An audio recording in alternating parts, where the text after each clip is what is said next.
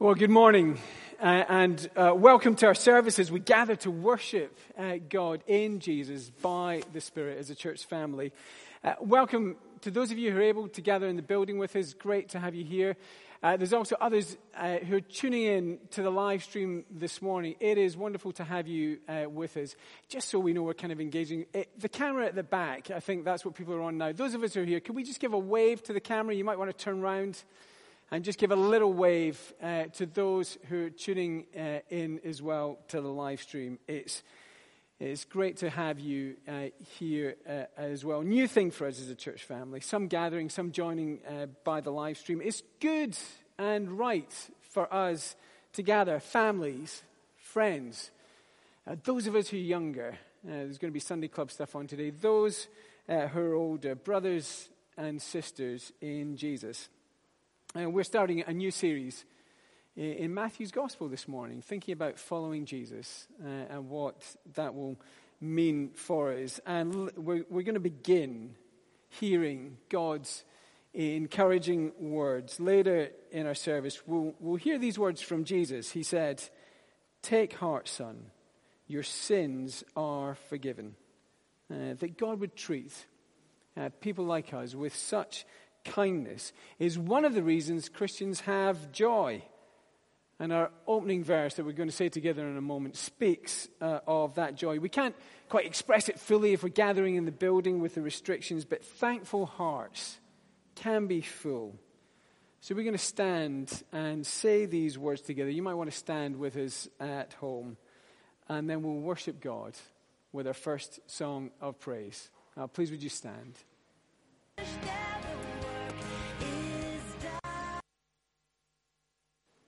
Praise the Lord. Sing to the Lord a new song. His praise in the assembly of his faithful people. Let Israel rejoice in their Maker. Let the people of Zion be glad in their King. Let them praise his name with dancing and make music to him with tambourine and harp. For the Lord takes delight in his people. He crowns the humble with victory. Let's continue to praise our God.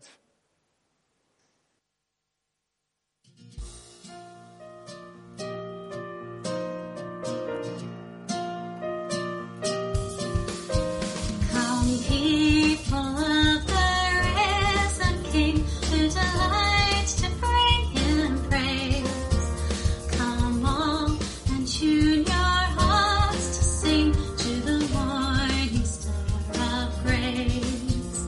From the shifting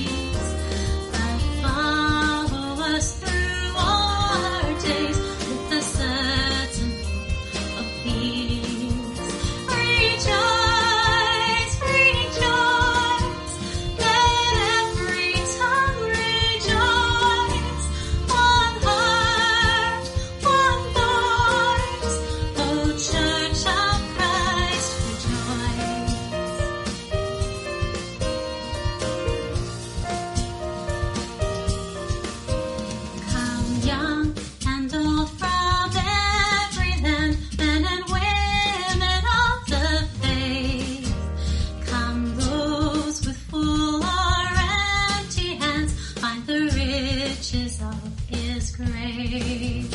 Over all the world His people sing, shore to shore we hear them call.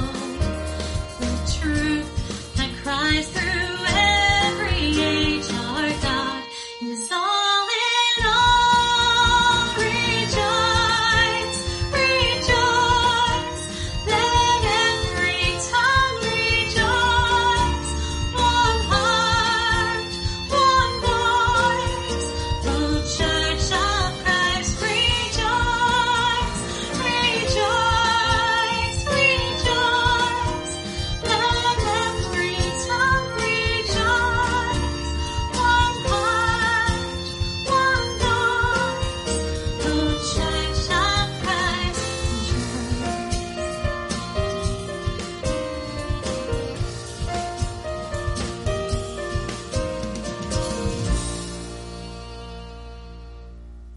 Oh, please do sit down. Thanks for those leading us with the little tambourines and the cautious clapping. I think we can get bolder with that. We've got one more song at the end. Maybe we can try to be a bit bolder there. The Bible says, although our problems as people, it really comes from the way we sinfully. Well, it kind of talks about it in these sorts of ways. It would say because of the way we don't really listen to God. And the Bible would also say it's not just that we don't listen to Him; it's that we don't really love God. We don't really love God the way we should. And because of those two things, because we don't really listen to Him, and because we don't love Him, that's the reason we don't live the right way He directs us in. We don't do the kind of things He tells us are good and right. It's what the Bible calls sin. And even as Christians, we struggle with those things. And as a church family this morning, we're going to confess our sin to God together. Words of a prayer are on the screen. You can have a look at it. And we'll pray these words together. Lord our God, in our sin we have avoided your call. Our love for you is like a morning cloud, like the dew that goes away early. Have mercy on us. Deliver us from judgment. Bind up our wounds and revive us. In Jesus Christ our Lord. Amen. Our church family here in the building and watching online, listen to these words of assurance. For we do not have a high priest who is unable to feel sympathy for our weakness, but we have one who has been tempted in every way, just as we are, yet he did not sin. Let us then approach God's throne of grace with confidence, so that we may receive mercy and find grace to help us in our time of need. Lord Jesus, thank you that while we often don't love you as we should, your love towards us has never swerved, has never changed, never faltered. You are always a certain friend and a faithful Savior. Amen. We're going to continue in prayer to our Heavenly Father now, and Scott is going to lead us.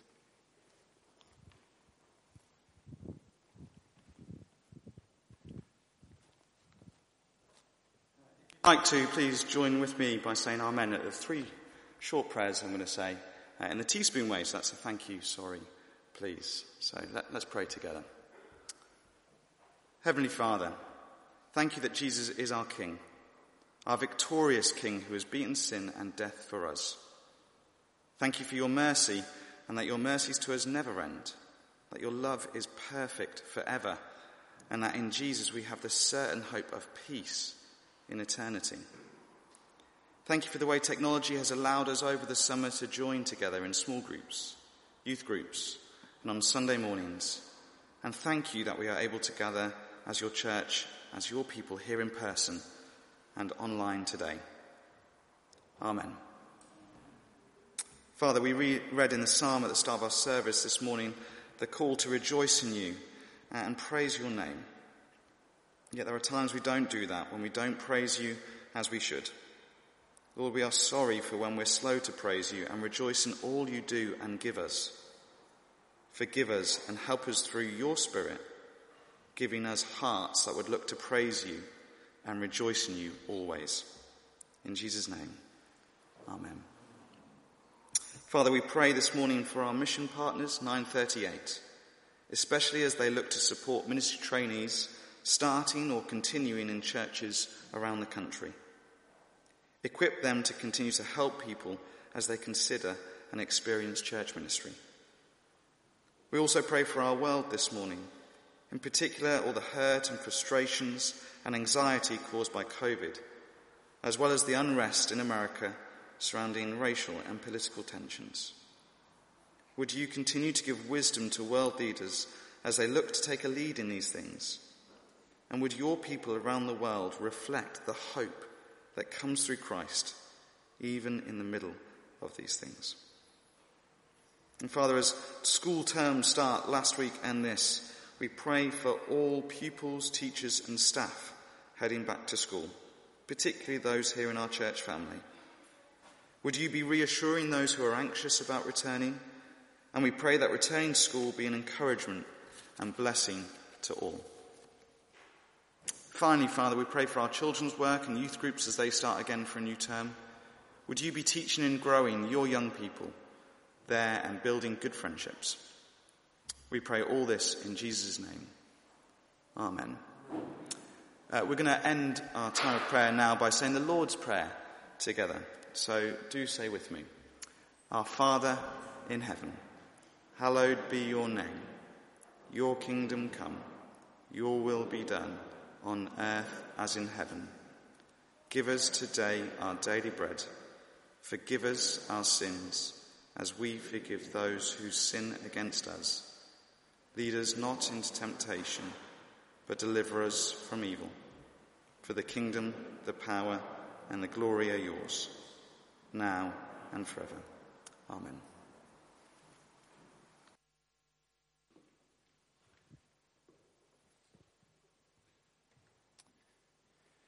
I'll just sit up for a moment. A couple of things by way of Christchurch Church Family News. This week is our monthly prayer meeting, Prayer 150. If you don't know, we call it Prayer 150. That's our kind of aspiration, to get 150 of our church family regularly gathering to pray. That's why we call it Prayer 150, and it's this week. If you normally join us, or if you've not joined before, it would be great to have you there this Wednesday between 8 and 9:30. Because of the distancing guidelines, we're going to continue with Prayer 150 meeting over Zoom at the moment. If you've want the links for that, do email the church office and join us this coming Wednesday. There's so many things we want to be asking for God's help with and depending on Him as a church family. It'd be great to come and join. If you've not been before, there's going to be no pressure to pray out loud. We'll pray as a big group at times and break into smaller groups. You can join in or just listen in with others. But it'd be wonderful to have you there with us. Another thing to mention is coming up next month will be our annual church meeting. It's been delayed from earlier in the year. Our annual meeting is the time we reflect on some of the things that have happened over the past year. Give thanks to God for the way He has blessed us and helped us. And it's also the time and the meeting where we elect members of the Church Council, the PCC, and wardens if we need to elect those. The reason for mentioning that is if you consider yourself part of the church family and you'd like to be involved in that meeting, being able to vote or even to stand, you need to be on the electoral roll.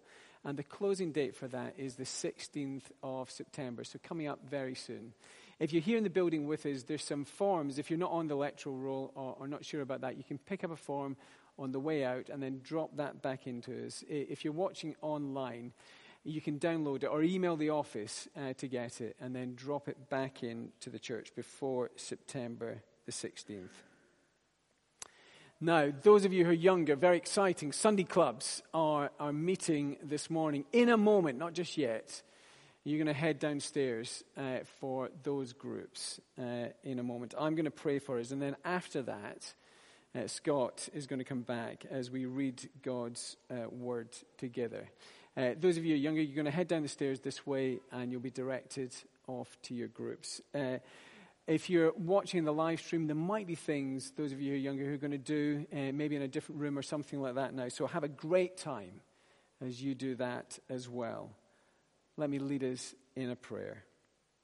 Heavenly Father, your word not only tells us about Jesus, but has power to change us, so we'll become like Jesus as we follow him. Help us, whichever room we happen to be in, whether it's downstairs here at church, upstairs in the building, at home somewhere. Help us to listen to what you're saying to us, and we ask it in Jesus' name. Amen. Oh, those in the building, if you're heading off to Sunday groups, please do that now.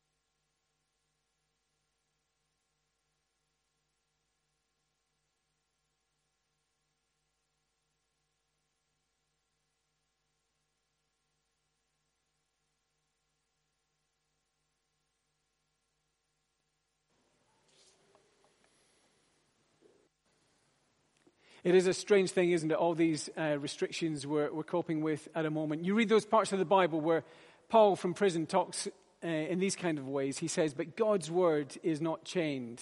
We're in a different situation. But it's a good reminder, isn't it, that even with these restrictions, we have a Heavenly Father who will speak to us from his word. If you're at home, you might want to take hold of a Bible if you've got one nearby. Here in the building, if you've brought a Bible or maybe you have an app on your phone, something like that, do flick it open now. We're going to be in Matthew's Gospel, chapter 9. And Scott is going to come and read for us before Steve speaks.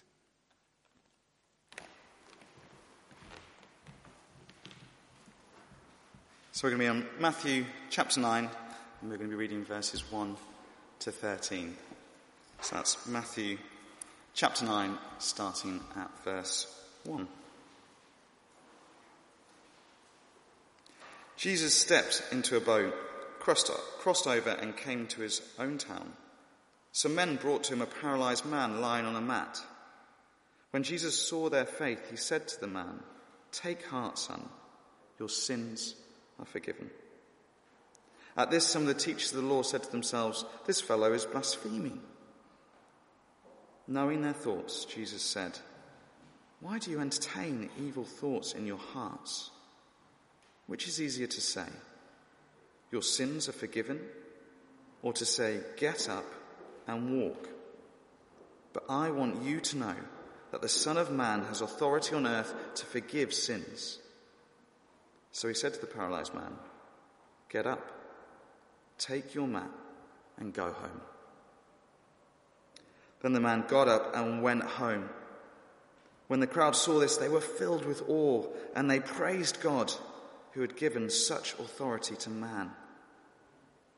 As Jesus went on from there, he saw a man named Matthew sitting at the tax collector's booth. "Follow me," he told him. And Matthew got up and followed him. While Jesus was having dinner at Matthew's house, many tax collectors and sinners came and ate with him and his disciples. When the Pharisees saw this, they asked his disciples, "Why does your teacher eat with tax collectors and sinners?" On hearing this, Jesus said, "It is not the healthy who need a doctor, but those who are ill. But go and learn what this means. I desire mercy, not sacrifice. For I have not come to call the righteous, but sinners."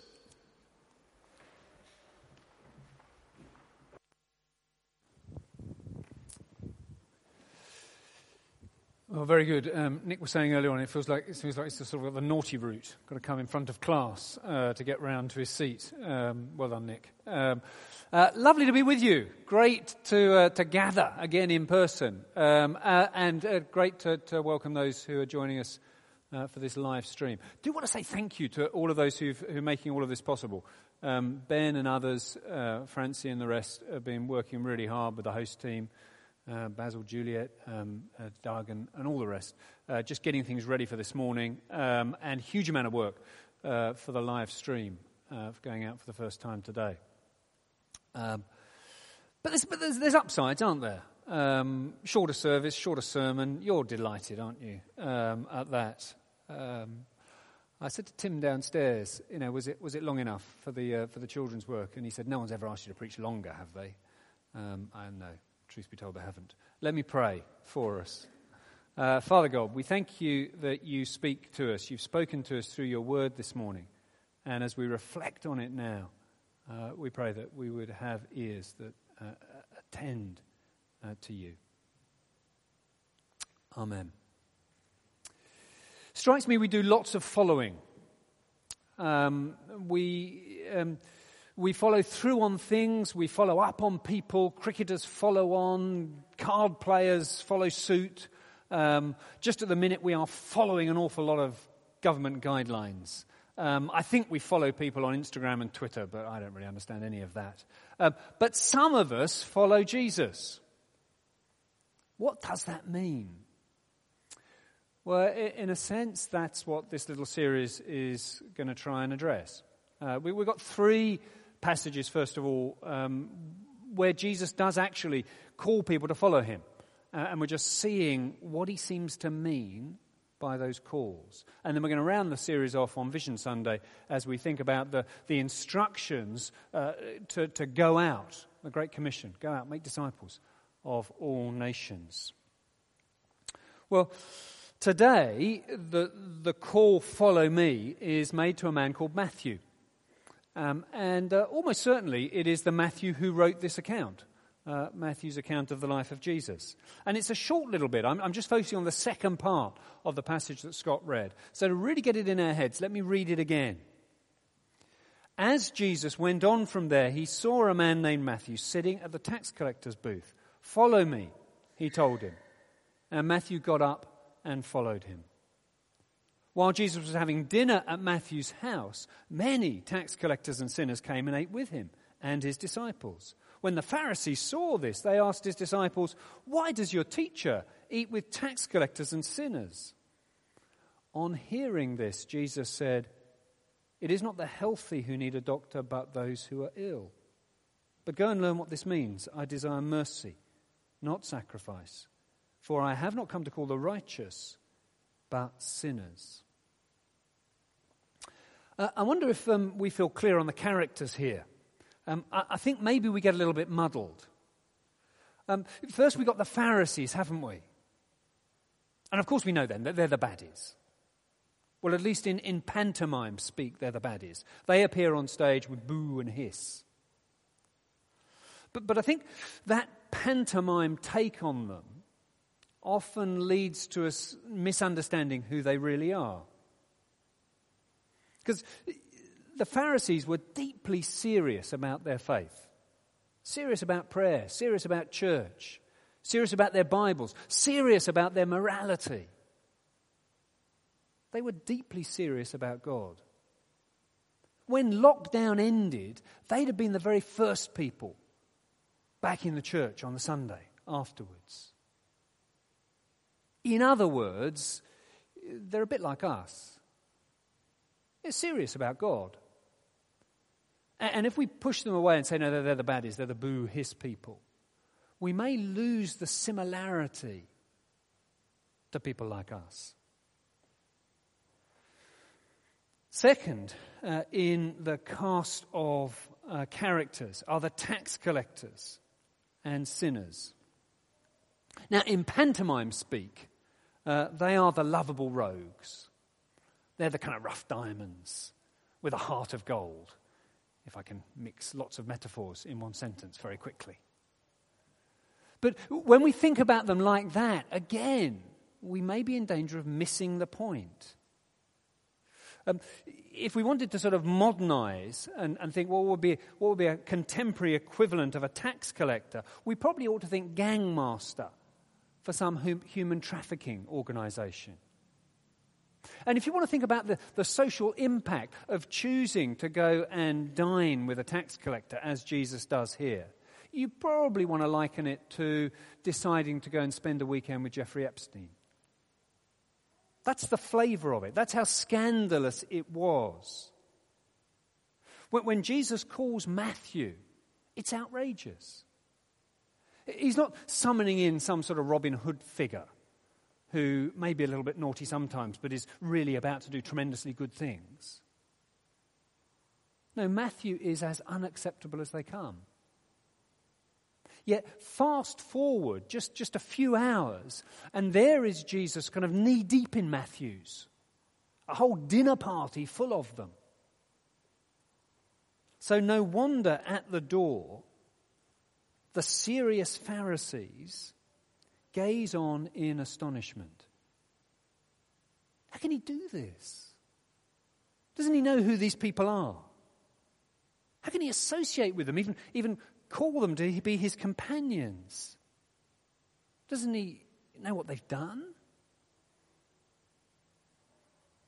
But of course, Jesus does know. And when he hears about the question that the Pharisees are asking, why does your teacher eat with tax collectors and sinners? Jesus responds with three little statements. The first is a simple observation, that it's the sick, not the healthy, who need a doctor. Then comes an instruction, which he takes from the Old Testament. Go and learn what this means. I desire mercy, not sacrifice. And the third is a sort of purpose statement, isn't it? I have not come to call the righteous, but sinners. And I think in those three phrases, short, pithy little statements, I think in those three phrases, Jesus takes us to the very heart, not just of the Christian faith, I think he takes us to the very heart of, well, his own heart. What Jesus is really all about. And to try and capture it, because it seems to me that these phrases, rather like so much of the Bible, is kind of deceptive. At one level, they're pretty easy to understand, and you've heard that phrase, haven't you? That the Bible's like a pool that's shallow enough for a toddler to splash around in, but it's simultaneously deep enough for an elephant to swim in. Well, I think it's true of these phrases here. You can think you've got them and realize that you haven't even begun to see the depth of what is being said here. So let me have a go to take us a little bit deeper with these couple of phrases. Here's the first thing that I'd observe here. Jesus seems to be telling us that it is only the spiritually sick who will ever really seek healing. Now, at one level, what Jesus is saying is pretty obvious and pretty straightforward, isn't it? Doctors' surgeries are not stacked full of the healthy. You know, in the doctor's consulting room, you'll rarely find somebody saying, Doctor, I'm sorry to trouble you, but I've just come in to tell you how phenomenally healthy I am. The thing is, the heart's doing brilliantly, beating away, lungs, splendid, eyes perfect. I am actually just sort of the picture of perfect health, and I needed to let you know. I mean, this is not a scene that you see over the road in the Red House surgery very often. Only there is something in us that kind of does want to do that with God. That believes somehow that actually our performance is what God wants to hear about. that an approach to him needs to be done on the basis of our merit. We all do it, even those who actually don't do much thinking about God at all. Let me try and persuade you of that. Think for a moment of the way that people complain that life is unfair. Even people who don't really think much about God, something miserable happens and they feel as though this is unfair, that this has happened to me. Well, what's happening in that moment? What persuades a person to say that this isn't fair, if not the idea that this kind of thing shouldn't happen to me? Not to me, not after all that I've done. Maybe this could happen to somebody else, but, a bad thing like that shouldn't happen to me because somehow I don't deserve it. I don't deserve this to be happen, which brings the sense of I've performed well enough to expect to get a good life. See, that mindset, both in the religious person and in the unreligious person, very deeply rooted in us. Which is why we so often end up gazing down on others.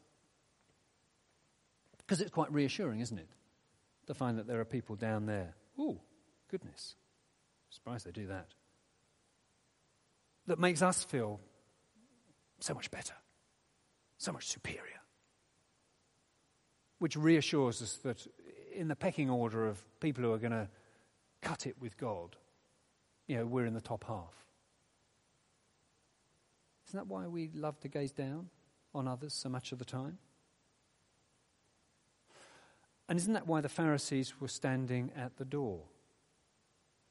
Demanding to know what Jesus thought he was doing, mixing with people like that. But are we really so different in all our busy religious activity?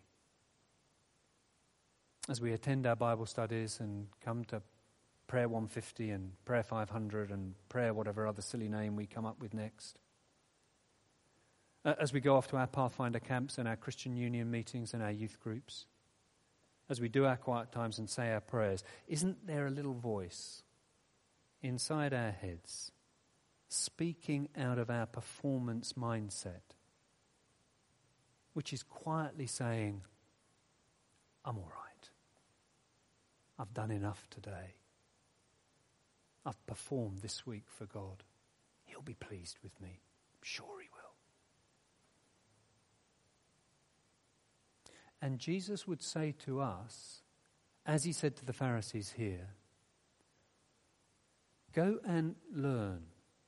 In other words, go read your Bible, would you? Go and learn what this means. I desire mercy, not sacrifice. Jesus is quoting from an Old Testament prophet, Hosea, who warns God's people that although they were very good at doing religion, they weren't doing good.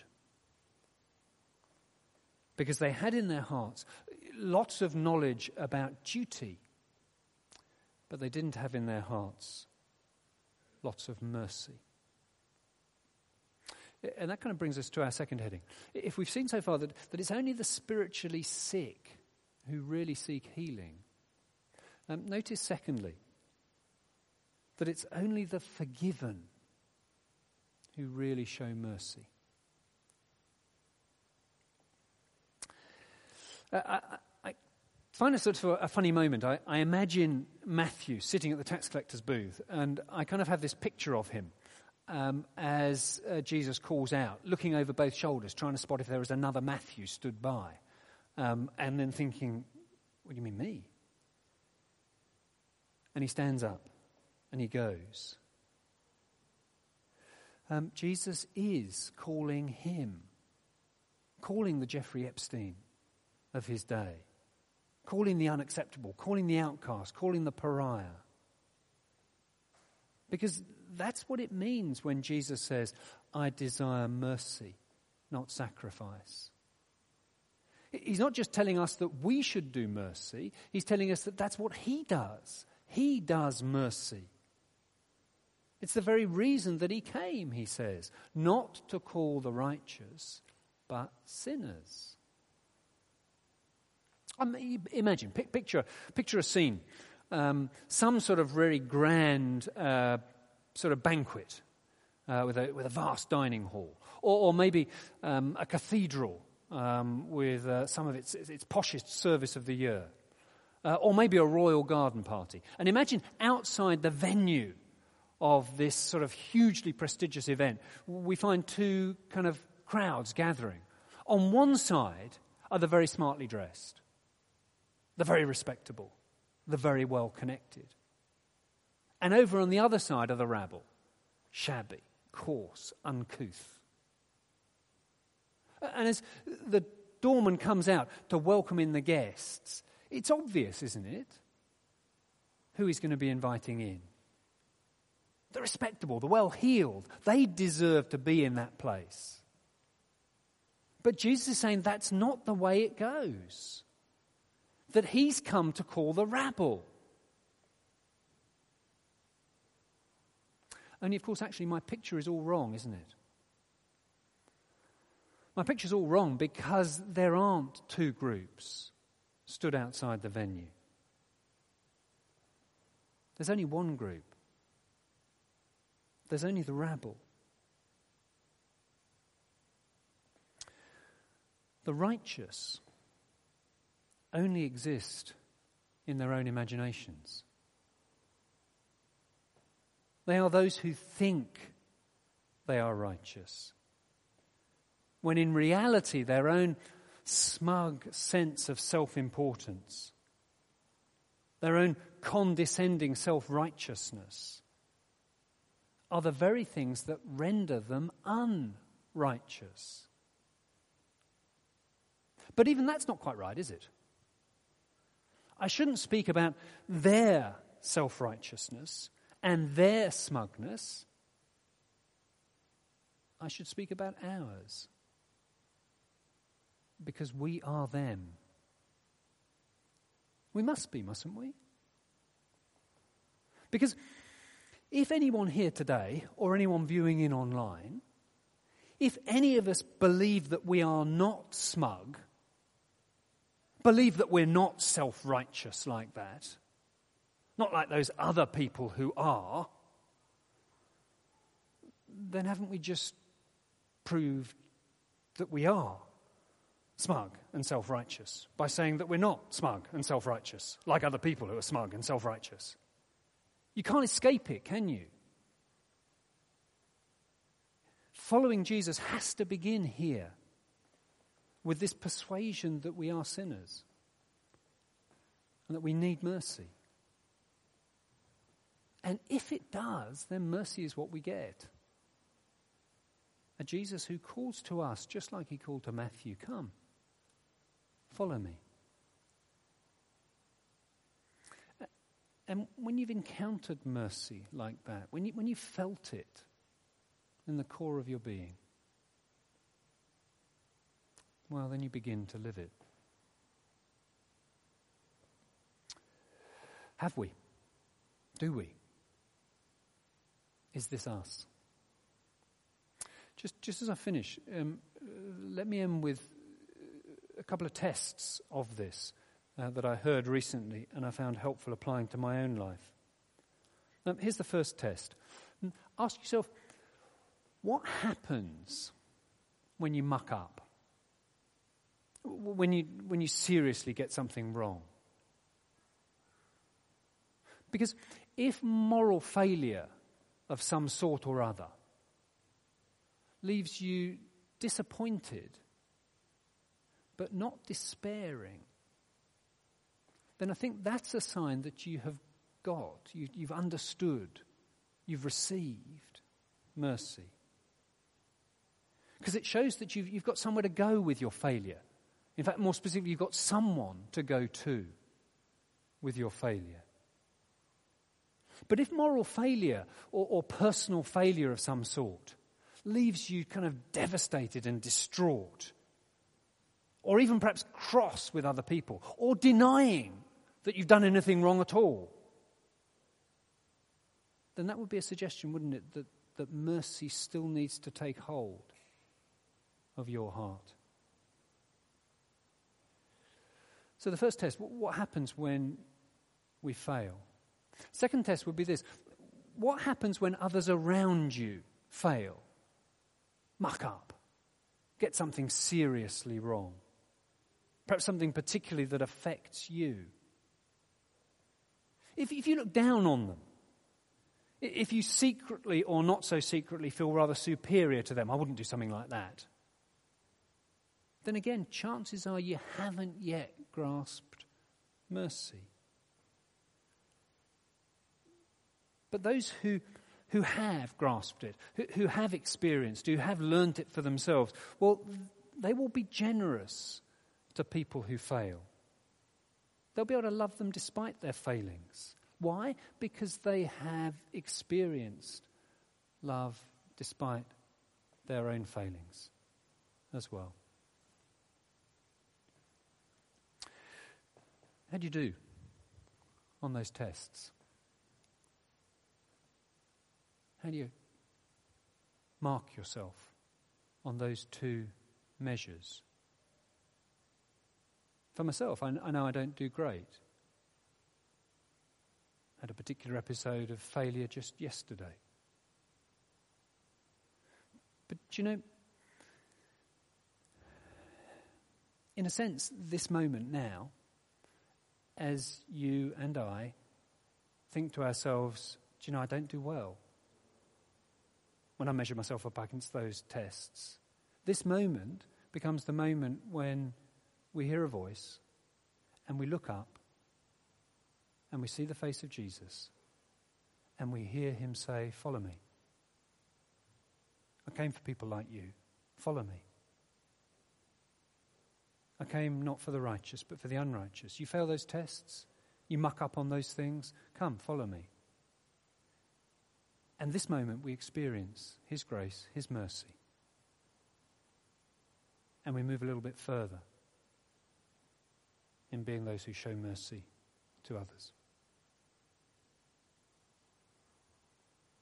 We're going to close now with a final song. We can't sing it together, but the words of it are great words for us to be reflecting on as we consider this very thing of the way that God deals with us with mercy. So in your heads, in your hearts, even if not with your vocal cords, echo these words because they're great words for us. Let's stand as the music starts.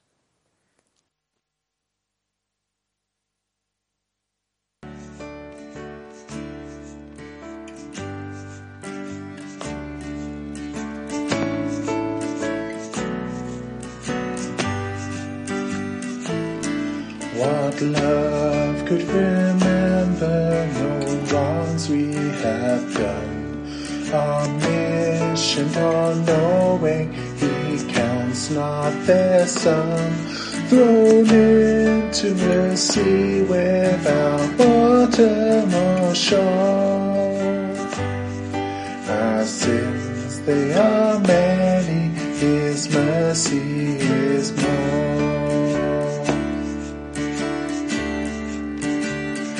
Praise the Lord,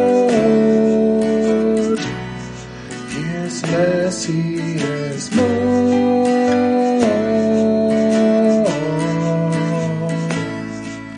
Stronger than darkness, new every morn. Our sins, they are many, his mercy is more.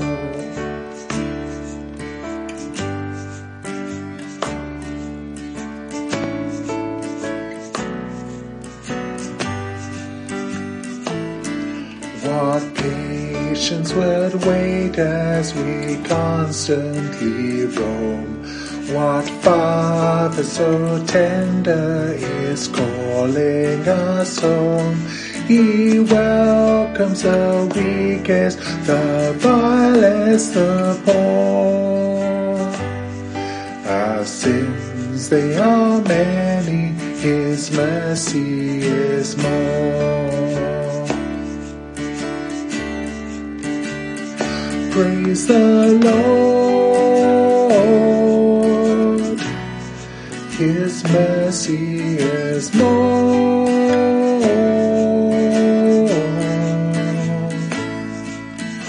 Stronger than darkness, new every morn. Our sins, they are many, His mercy is more.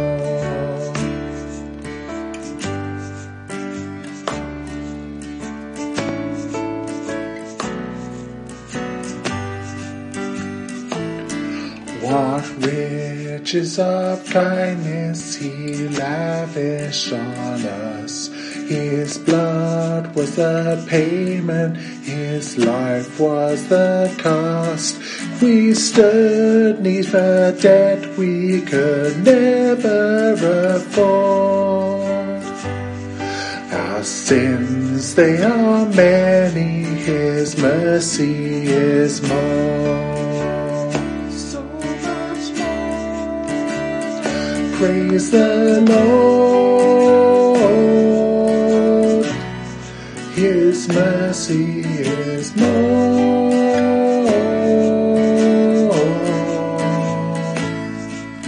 Stronger than darkness, new every morn.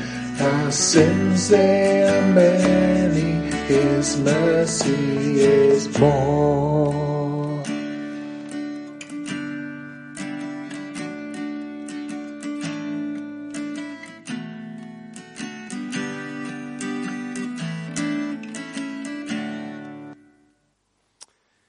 Oh, please do sit down. It's quite a thought, isn't it? As God confronts us with His word, we realize at times that our big problem is not a virus or distance we have from each other, but that we could be smug and self-righteous before a holy God, and that makes us not want to just cover our faces, but cover ourselves completely. Hide from us, hide from Him. And yet the same God who confronts us also comforts us with a Savior who welcomes the weakest, the vilest, the poor. And mercy of mercies encourages us to follow Him and trust Him. That's quite a thought. We're going to pray a final prayer of blessing in just a moment. Let me say, if you are watching online, it's been great to have you here with us. Zoom Coffee is going to be happening, so if you can hang around for that. There'll be a link, I think, perhaps coming up on the screen if you need that, so you know how to join in for that as well. For those of us who are here in the building, we can't stay for coffee here. I guess there's a slight strangeness, is that you could probably go and have a coffee somewhere else with someone. We can't linger outside, but we can go for a walk on Jesus Common, and we want to talk and encourage one another. But as we finish, let me lead us in a prayer. Our Heavenly Father, we gather not just to please ourselves, but because you call us together to worship you and to hear your words, so that you would draw us close to the Savior who gives us encouragement and endurance. Help us to keep listening to Him and trusting Him in the week ahead. And as we follow Jesus, may the God who gives endurance and encouragement give you the same attitude of mind toward each other, so that with one mind and one voice you may glorify the God and Father of our Lord Jesus Christ. Amen. Amen. I think our live stream has finished now as well. It's been great to have you here in the building with us. Lovely to gather together. If you're heading out, remember, you're heading down these stairs. There'll be a couple of things to pick up. Term card for the coming term, and also if you need one of those electoral roll forms, I think the prayer diary is there as well. And if you wouldn't linger outside, that would be a real help as well. But do chat and encourage one another as we begin to walk off. But lovely to see you. Have a great day.